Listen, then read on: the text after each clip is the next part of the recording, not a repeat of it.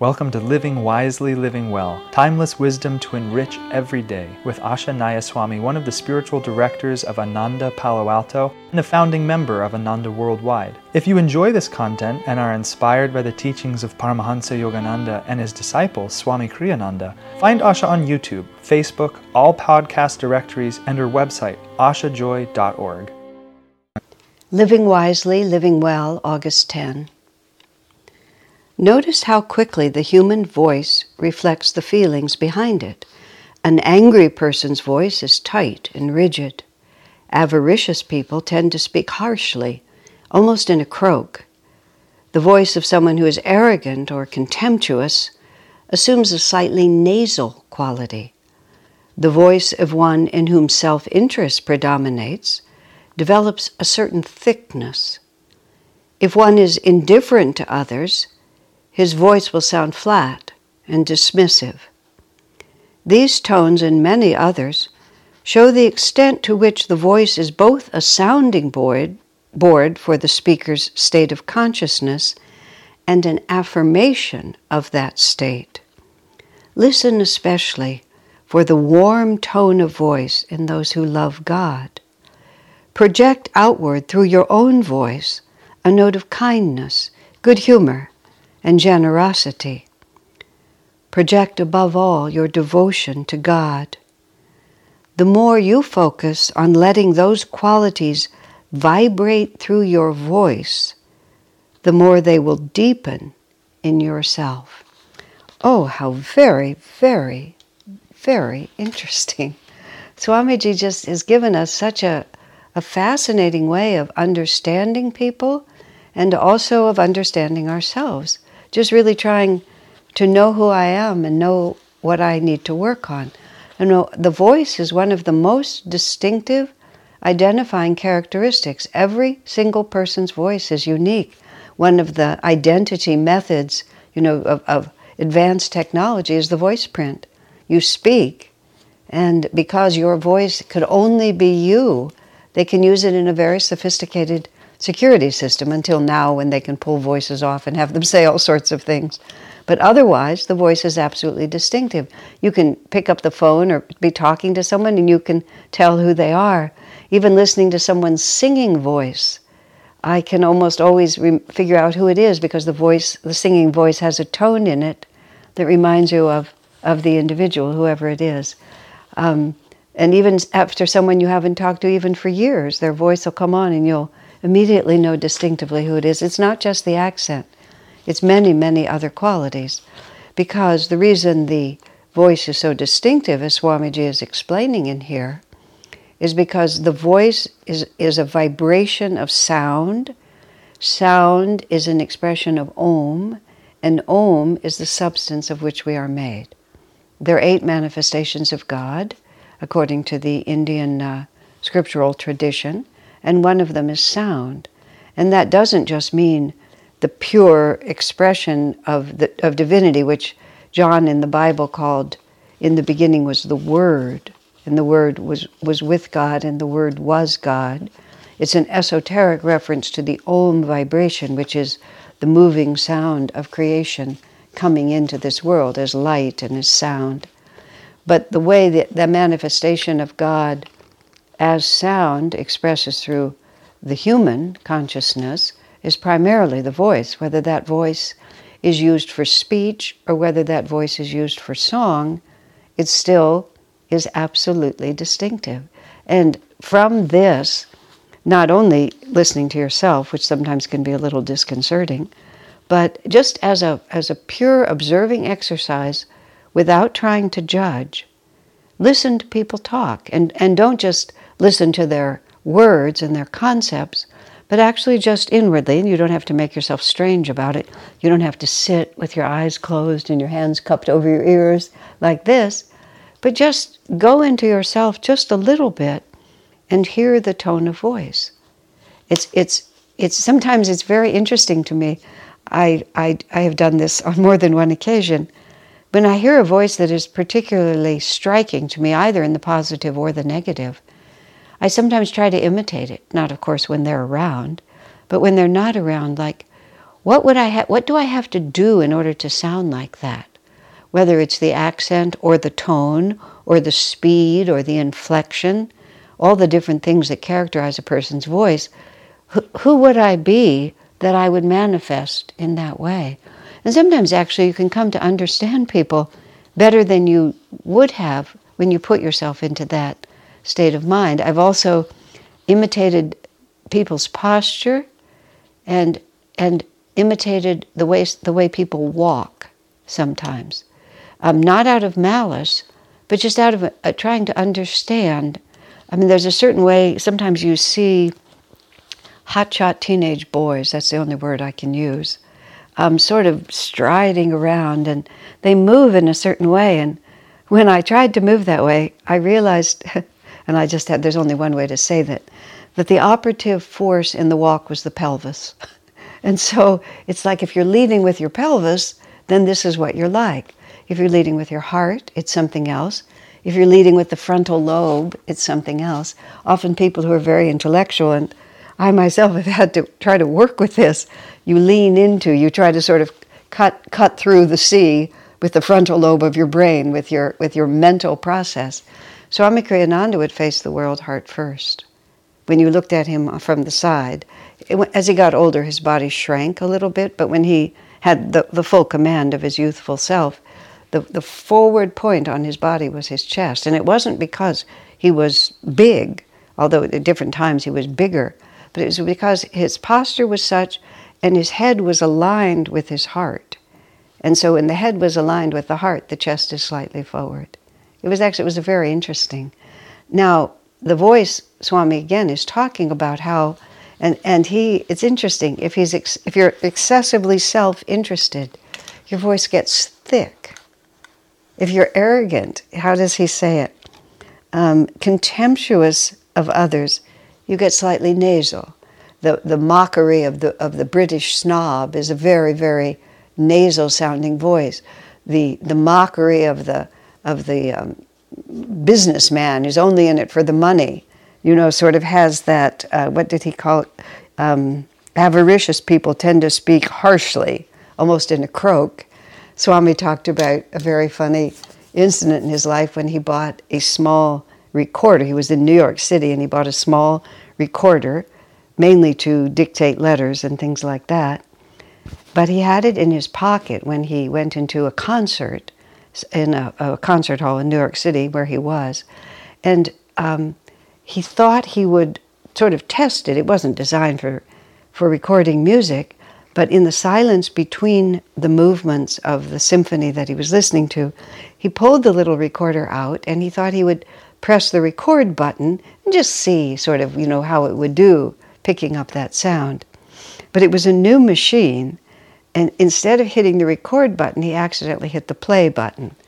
Now, unfortunately, when he had been in the store, in a New York store with, unfortunately, what can only be called a typical New York City businessman, the man was showing him how the machine worked by doing some test recording. So Swami pushes what he thinks is the record button in the silence between movements. When the conductor has his baton up, ready to play, Swami pushes the play button, and the voice that comes out is not even Swami's voice, which is a beautiful, melodious voice.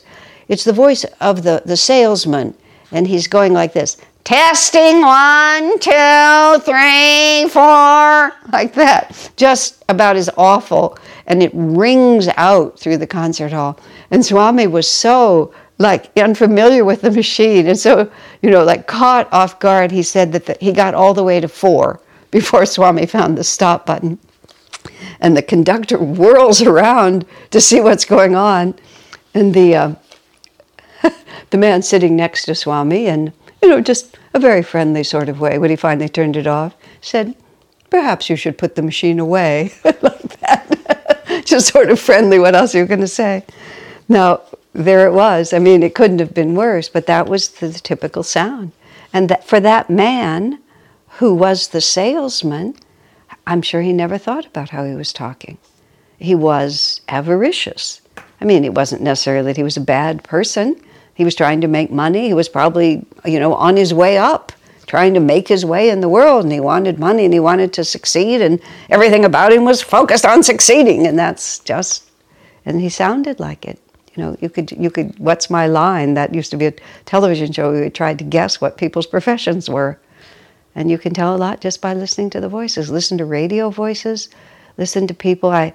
Someone sent me some kind of a video trying to persuade me of some conspiracy theory, which I actually didn't think the conspiracy theory was all that preposterous. It might even be true. But the sound of the people's voices on the video who were trying to persuade me, were so characteristic of a consciousness that was so unattractive to me. That it's just like anybody whose voice sounds like that, I can't trust them to be objective or truthful or not to have a self-interest. I don't know, it was a little bit of all of the things that Swami writes, but there was just nothing about their voices that made me feel whatever they were selling, I didn't want to buy it. Because I didn't want to buy from a person who had that kind of consciousness. It's very interesting, sometimes you'll just be talking to a clerk in a store or just anywhere, somebody on the phone. Here's a funny story about voices. Swamiji, let's see, what was the context? Swamiji, I think he was trying to make an airplane reservation or something like that. And again, for those of you who have never heard Swami Kriyananda's voice, just go onto any of the YouTube channels, get his singing voice. He just had this beautiful, warm voice, even to the end of his life. Even when his body was very frail, his voice was still beautiful. So he's talking to, I think it was a reservation clerk at the airline. It was a woman. And they just started talking about this and that. And she was so enamored of his voice. And the first thing she said was, they became friendly on the phone. The first thing she said is, "You're probably 50, aren't you?" And he said 65 or something like that. And then she said, "And I bet you're married." And at the time he was. So he might have been less than 65. He says, "Yes, that too." But otherwise, I think she was about to fly out to wherever he was, entirely on the sound of his voice, because she was sensitive enough to feel all the consciousness behind it. I mean, it was a friendly conversation that they were having, but that's all she knew about him. He was just a customer. Imagine if you're a telephone service representative, how attuned you get to be to the sound of people's voices. I certainly feel it when I call a stranger, and then when you get a stranger whose voice is winning, it just immediately changes the whole conversation from the voice that has one of these negative characteristics he's talking about. So now the other part of this is that your voice is, to a certain extent, the inevitable expression of who you are. But one of the reasons we do, well, in the path of Kriya Yoga from Master, we do the energization exercises, is because we can learn how to control our energy through the physical body. We can get to a more subtle level of energy control.